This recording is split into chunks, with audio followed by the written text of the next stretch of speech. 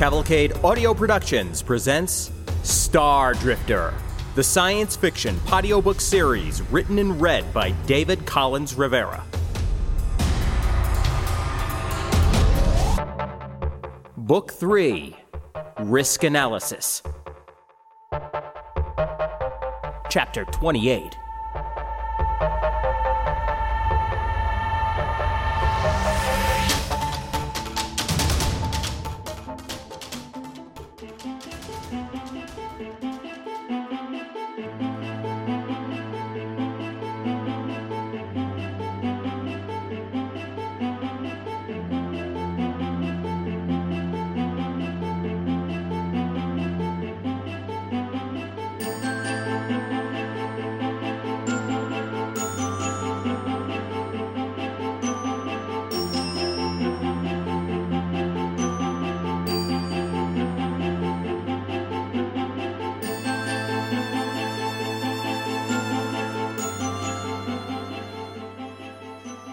It would be well to remember, I stated aloud, that church space was onto this thing long before United Humanity. There was a leak. That would be treason, the Admiral observed, not sounding at all surprised. I shrugged. Some might see it as maintaining peace between the Alliance and church space. If and when Fleet gains access to and implements this technology, reactionary forces among the Papals will certainly see it as a military threat. Tensions will rise, political rhetoric will turn caustic, and conflict will very likely follow. Conjecture, the skinny guy on my side conjectured. Agreed, the bald shadow agreed. Keep going, the Admiral ordered. She wasn't my Admiral, but I obeyed. With a simple tip-off, the Churchers learned they were about to be outpaced. Going public and making a big political stink would have been worthless because corporate could simply deny it. The leap forward this tech represents is so great, few would believe it actually exists without proof. The Papals had no choice but theft. They had to steal the research, or at least some of it, so they could start their own development as soon as possible. To this end, they were given help. Why would anyone in either the Alliance or corporate space want the Papals to get their hands on improved star jump technology? This question came from one of the captains on Dusane's side. He sounded intrigued. Because it would keep them from panicking, I answered, yet wouldn't have any serious impact on the military landscape. Even though they'll be diligently working towards parity, church space will still be years late to the soiree. I mean, the technology will spread across the stars sooner or later, so why not keep things on an even keel until it does? And that's your, expert opinion? The Admiral queried, watching me closely. No, actually it isn't. What I just described is a possible rationalization by whoever leaked the info. In my opinion, that kind of thinking is in grave error. Why? Asked the same captain as before. It overlooks the danger posed by a very particular confluence of engineering. In specific, I refer to Atixite, that massive cathedral ship the Papal Authority recently christened, the one made from a huge hollowed-out asteroid. Furrowed brows met me from around the table, so I went on. I know you all know about it. It's been on the news vids for months now. It was one of those bloated projects that got out of hand. They say that all on its own, the cost of Atixite's construction put church space into economic recession. It can carry a legion of missionaries to bring the word of their various gods to iconoclasts and heathens across the length and breadth of settled space. Except that it's too big and slow to get anywhere in anything like a reasonable amount of time. Fuel costs alone are nearly 5% of the national budget. Admiral Dusane was scrunching her eyes, making the scars around them appear to intersect. She opened her hands with a snap, implying that a very limited store of patience was being drawn upon. Where's the relevance, Mr. DeSantos? Others were looking at me with similar levels of confusion and annoyance. The captain who had asked questions worked with his own blurry display for a second, then swiped the air, Immediately, the flag graphic above the table was replaced by a ghostly sculpture. The cathedral ship hung there in all its detailed and impossibly complicated glory. Roughly diamond-shaped, its entire surface was crafted into shrines, statues, pillars, entablatures, friezes, bas-reliefs, and so much more. Millions of them. Every square centimeter of the vessel's stony outer hull, if that's what it was called, had been shaped by human hands. It was a stunning achievement. The sheer audacity involved was staggering, a true testament to human inspiration and spiritual passion. I stood and pointed. Imagine for a moment if Atticsite were to be retrofitted with a free jump engine and some weapons of war. A beautifully carved, nearly immobile rock as big as a mountain could suddenly pop up anywhere and blow up anything. It could literally deploy 1 million troops at a time and then just vanish. And at that size and density, I mean, if the name is accurate, Atticsite's meteoric iron composition is very high, then not even extensive bombardment by Mass Effect weaponry could stop it. This got stunned murmurs from around the room. Several people were now tapping datapads and looking things up on individual displays. "Let me get this straight," the Admiral asked seriously. "You're implying that a major military threat is already developing because of this incident?" "Well, on the one hand, there's nothing like a little war to boost a nation's economy. On the other hand, we don't know how much classified data was gathered over time. In addition to expert church space agents, private contractors, that is, mercenaries, were also used in this operation. With the way things played out, that could represent a delay or even a breakdown in the information pipeline." "The prisoner in custody seems to have been competent enough, or so you've said." This was from the guy in the shadows. He was starting to annoy me. That secret agent crap was only amusing when a friend was doing it. "I'm sorry," I said, ignoring his tone of voice, "but I can barely see you over there. Could you adjust your overhead a bit?" I smiled in a friendly way. He seemed put out for half a second.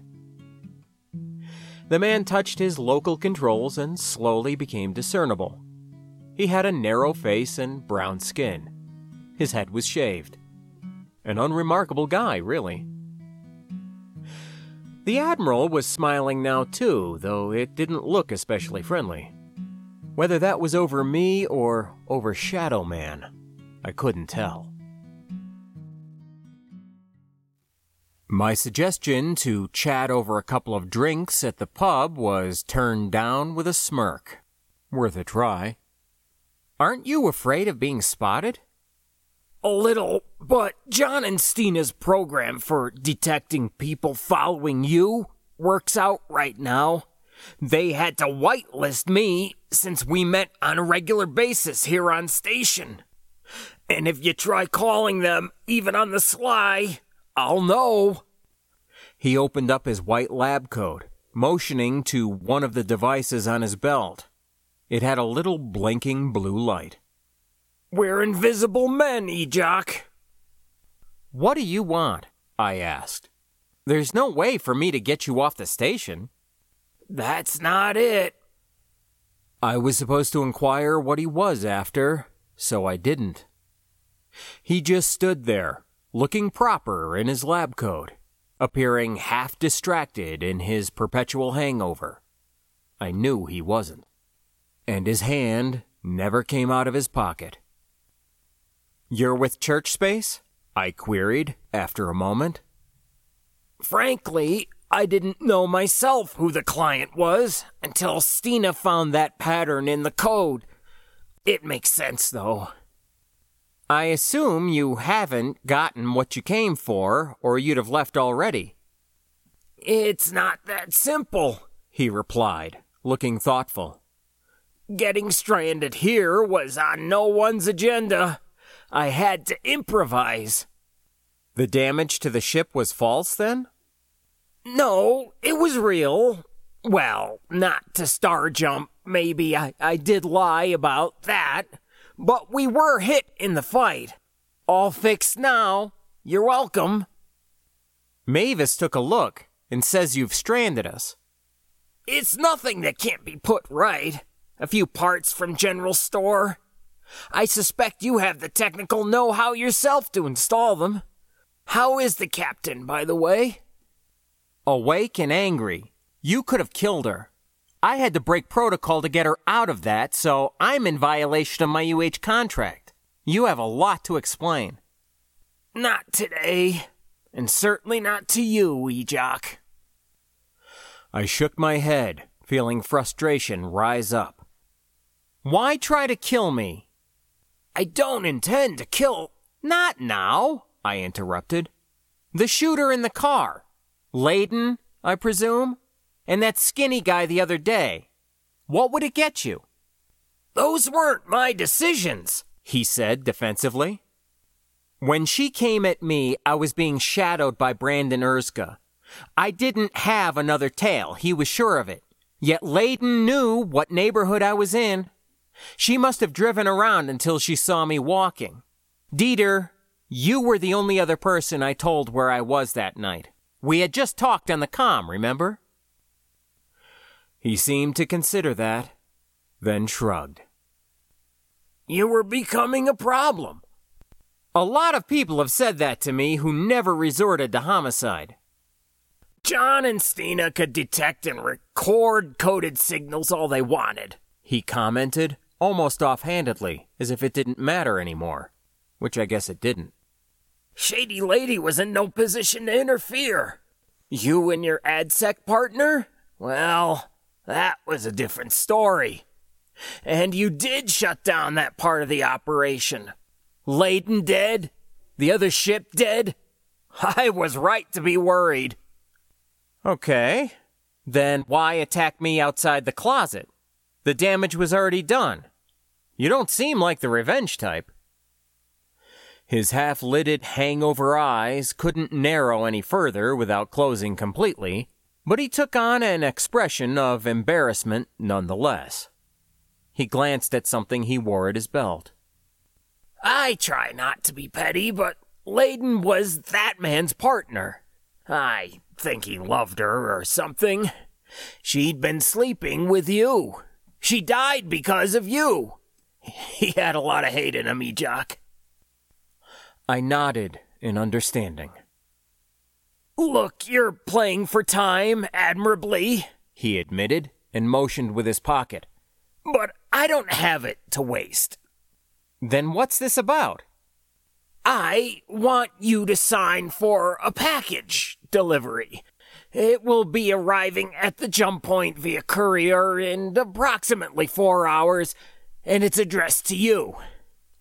You'll get a verification message requiring a reply. I need you to pull your admin security rank to keep it from being searched or scanned. Well, firstly, I doubt I have that kind of influence. Secondly, it'll still take a week to get here on fast transit. And thirdly, I'll have to sign for it again before it can be brought aboard. Can you really keep me under wraps that long? One thing at a time. I raised eyebrows at that. He couldn't keep me prisoner for a week. Even 4 hours was pushing it. More than 4, since radio messages took nearly 20 minutes to get here from the system's edge. He would know that, so he certainly didn't need me after that first signing. Nor could he let me talk about it afterwards. And yet, without the second phase of confirmation, his package wouldn't come aboard. Was it then meant for Confederates, still hidden out in orbit somewhere? Would the courier get hijacked as it approached? No. Piracy in a star system that had dozens of military vessels on patrol was a literal impossibility. Liquidator alone could pick off any target along that route, and other ships stood guard near the jump point. Even stealth tech was no guarantee now, since Team was on the lookout for it, and would certainly be watching the proximity of any vessels in motion, even authorized ones. The transport would be safe throughout its entire run accordingly. So the package couldn't be stolen. It would come here, yet I probably wouldn't be around to accept delivery, which meant it only needed to get close. "Why destroy the station?" I asked quietly. If I shocked him with my sparkling insight, he didn't show it. "It's part of a strategy. Surely you see that much." I could shout, I warned him. Right now. I could scream and draw attention to us. You'd kill me, but then this whole thing would get blown open. Team would swoop in and investigate every centimeter of my life, every new element that they don't already know. They'd certainly stop delivery on any packages addressed to me, no matter the clearance level. Your parcel would never arrive. Is it a super-shielded nuke? An EMP device? "I don't know the details," he confessed. "but I do know you. You don't panic under pressure. You'll keep playing this out to the last possible moment, hoping to turn it to your advantage. And you just might, though I'm being more careful than I look right now. My time aboard this place has given a certain polish to my casual vigilance." I chuckled. I like that. If I get out of this, I'm stealing it. "With my compliments. I admire you, Ejoc. I always have. I can offer a way out if you agree to help me." You know I won't. "This is happening, with or without you. Or me. Ruin it now and someone else will just try." He checked one of his gadgets again. "As you say, Dieter, one thing at a time. You might as well shoot. I'm not signing for a package. I'm not helping. And I'm not going anywhere with you." I stood there silently, waiting for him. He waited too.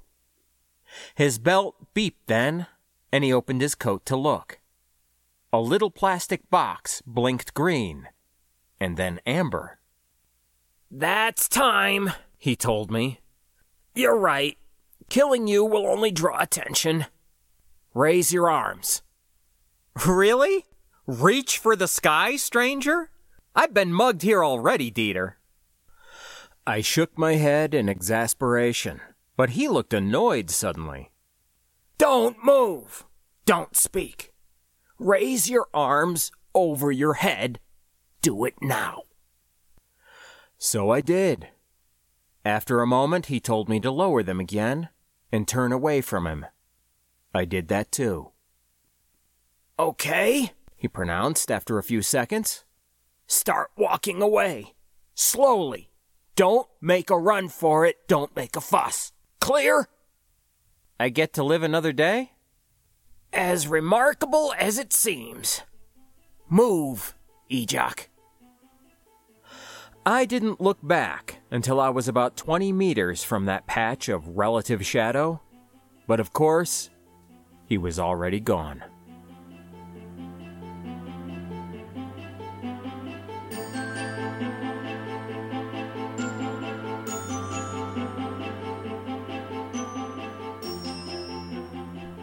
He's trying to confuse us, Chris offered, sounding confident.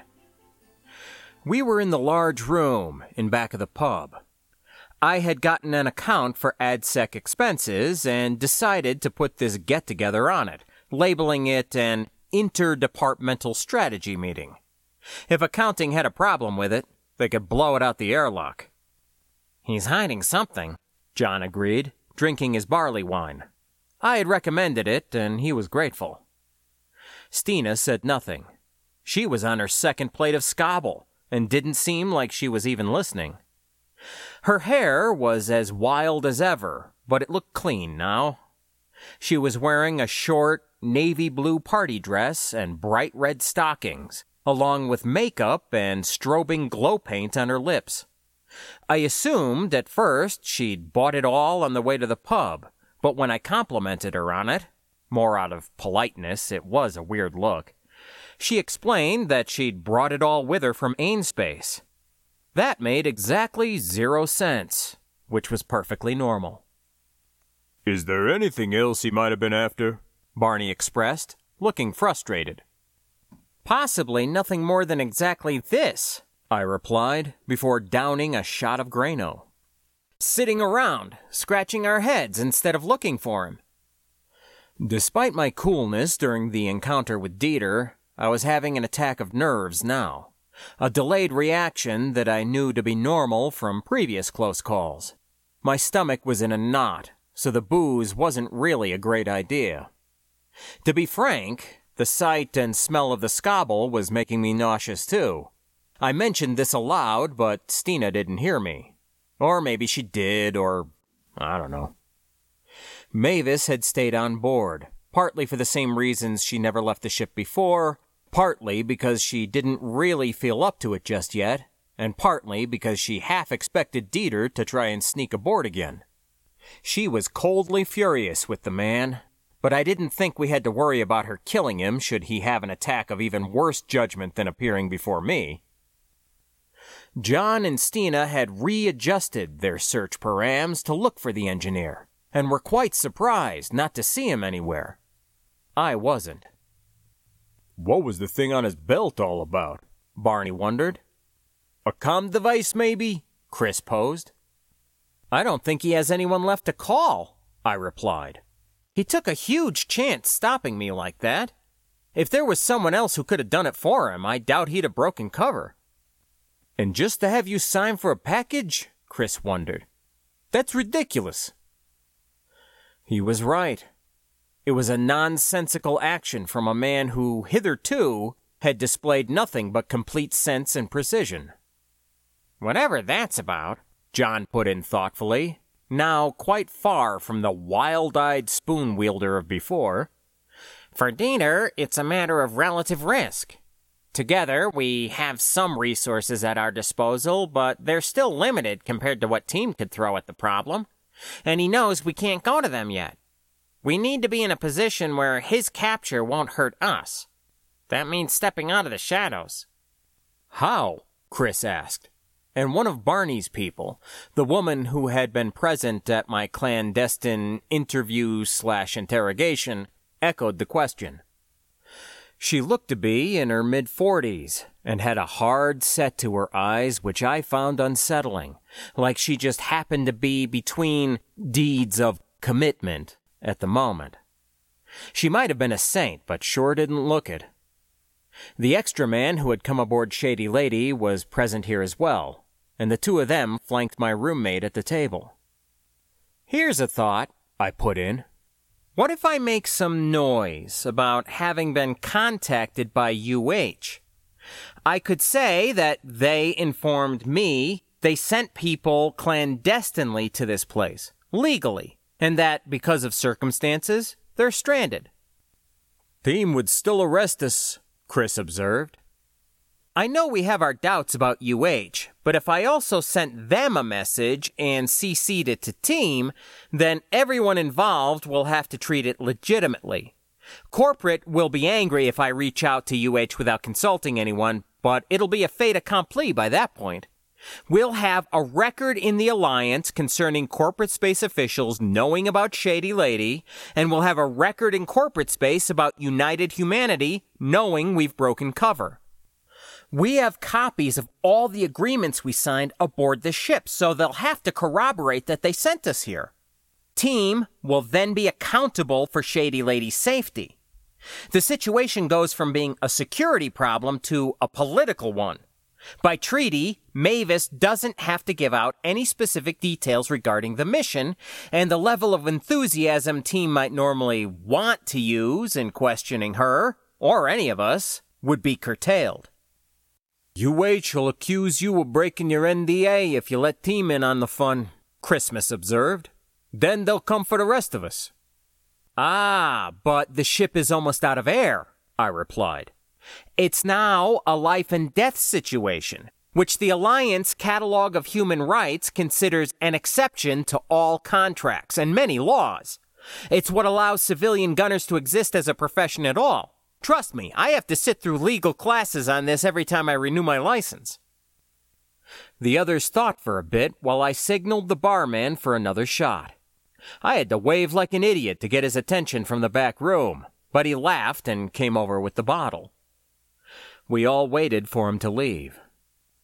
As for our kindly and lingering station security detectives, I went on, turning to Barney and his crew, you'll be ADSEC assets now, legal and above board, just like we planned. In fact, we could get that much done tonight. Sign you folks up and turn your Mr. De Beers over to team.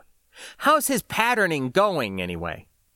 Looks good, I'm told, Barney replied. We should have it working by tomorrow. Once it is, we don't need the guy anymore. I'd be happy if he was someone else's problem. Has anyone heard if a missing person report ever went out about a Mark De Beers? Somebody must have noticed the guy's been scarce lately. Yeah, he was reported missing by his co-workers 2 days ago, John answered. Standard search techniques haven't turned anything up, so team is labeling it as an open case and scaling back their efforts. Unofficially, they seem to think he committed suicide and took a cold walk, even though pedestrian control has no record of any unauthorized airlock openings. I can put one in if you'd like. No, I said. Once we turn them over, their mystery is solved. No sense muddying the waters. The ex-STASEC detectives seemed intrigued about the prospect of becoming legal investigators again, and Barney made everyone laugh when he offered to sign up right there and then at the table so he wouldn't have to report to maintenance. A big sanitation recycler was jammed up, and he was going to have to don a moon suit and clear it all out by hand. I proposed drafting some documents that would outline the duties of this iteration of the station's detective force so that they'd be in keeping with the old ones, at least for the most part. The biggest issue voiced to me, though, was becoming assets of corporate admin. Employees of that branch were all technically members of management. That disallowed joining a trade union, which could have put some of the power back on our side. As it was, admin could fire us or dissolve our unit at any time. It's not a perfect situation, I acknowledged, but it's better than skulking in the shadows. Barney said that they'd talk about it among themselves and let me know. I hoped it would be a positive outcome because, frankly, I needed the boost.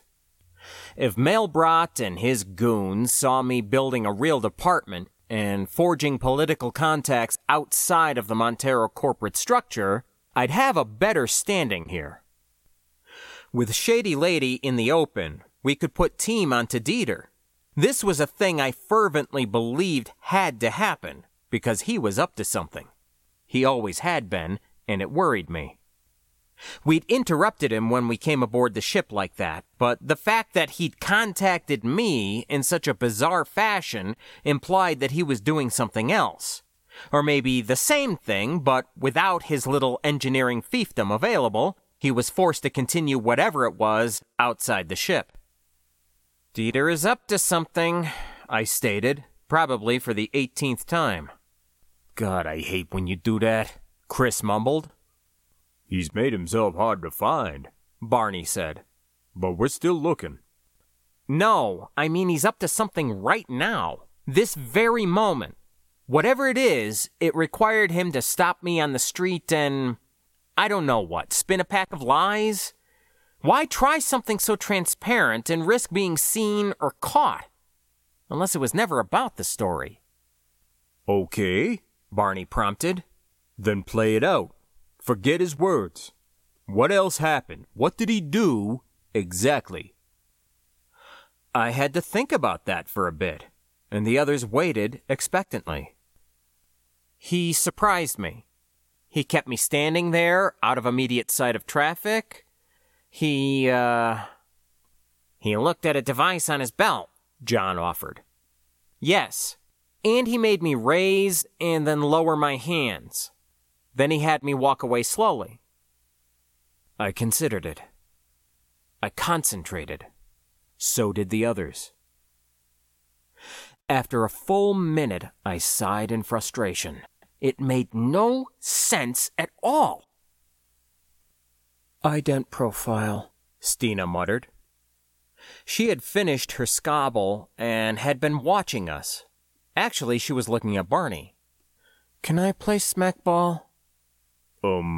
Sure," he replied. "What's this about ident? You mean a fake ID?" Impossible, John injected dismissively. The data can be stolen and even edited, but you can't make a usable ident profile from scratch without a licensed full-body scanner.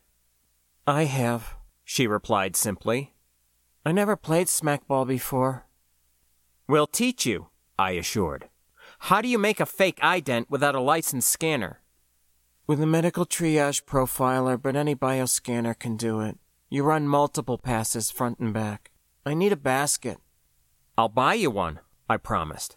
"How long does it take to make scans like that?" "A couple minutes. Then you have to lace them into a single profile and lock it up with Ident Corporation encryption. Can I get a yellow one? I want a yellow one." "Anything you want," Barney assured. And who besides the Ident Corporation and their licensed dealers has patented ident encryption available?" John put in scornfully. "We do. It's been cracked for years. The company still hasn't patched it. We have it on the ship. I put it in the database before we started. One of the stores has baskets in its inventory, but not yellow ones. I want a yellow one." "You'll get a yellow one if I have to paint it myself," I promised, getting up to leave, my second Grano shot still on the table, undisturbed. I touched my comm ring and placed a call. Barney and his people were on their feet too, looking worried. Everyone looked worried. Well, not Stina. "Floy, are you in R&D?" "Yes, in my office. Why?" "Check with the guards on duty," I said to her, walking out the pub door. "See if I've accessed anything restricted recently." "See if you've what?" But I was running now to catch a tick-tick just pulling up to the curb and didn't have the breath to reply. The cab seemed to crawl, though really it didn't.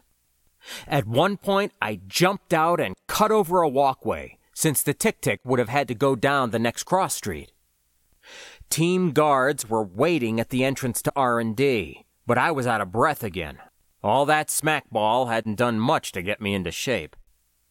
"Is there some concern that your ident profile has been compromised, sir?" A young woman with the rank of CPSO3 stenciled on her shoulders asked, sounding confused. "Because that's not really possible." "I have reason to think otherwise," I supplied, pushing past them unsteadily, but waving her to follow. She did, along with a few others. Jake was still at work in his office, but had boxes of stuff piled around. He was having to move at last, it seemed. He cursed loudly when I stalked by, but had grown beyond the chasing me across the department stage. Floy and Gaza were talking together inside, out in the bay, and came over as soon as I appeared. "Is there trouble?" What was she? Girlfriend? Okay, my girlfriend asked. "An enemy agent aboard the station. Oh man, one sec. Has very possibly made a fake ident profile using my biometrics." "I'm sorry?" the three interrupted. "But are you really sure of your facts, sir? The ident system is universally considered impregnable." "You don't know the people I know, 3. Check what I've accessed in, say, the last 90 minutes. I don't have the clearance myself to do that, sir.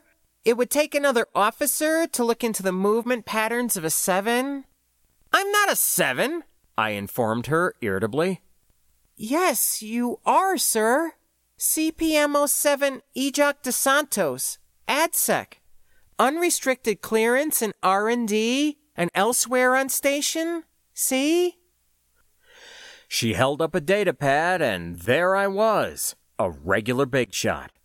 And my dear friend Byron Mailbrot hadn't bothered to even shoot me a memo. What a guy! "Congratulations," Gaza offered, but it came out hesitantly. because she saw my face. "Oh my God," I mumbled, with rising unease. "Tell me what I've accessed tonight." "I'm not allowed to look, sir. Let me call—" "Give me that," Floyeen snapped, and took the handheld ident device out of the three's hand. Unfamiliar with the software, she then had to ask for her help while flicking through screens. The three didn't mind doing that much, with protocol being adhered to. In moments, Floy had my access history in her palm. Her face was drawn and very serious. "R&D access confirmed. 45 minutes ago. A storeroom in the extended reaches." "Which one?" I asked, sick to my stomach again, knowing the answer, dreading it. 75J. "Isn't that—" I put to Gaza, who suddenly looked ashen, her dark features showing fear and shock. She just nodded. "I thought Team took everything away," I pressed, hoping for luck. "They didn't do any disassembly for historical reasons. They're waiting on a specialized transport to take it away intact." "What are you two talking about?" Floyd demanded, sounding nebulously scared under the gravity of our concern. I turned, and the look on my face must have cemented her fears because her eyes grew wide. "Cageless. The first free jump prototype? It's in storeroom 75J.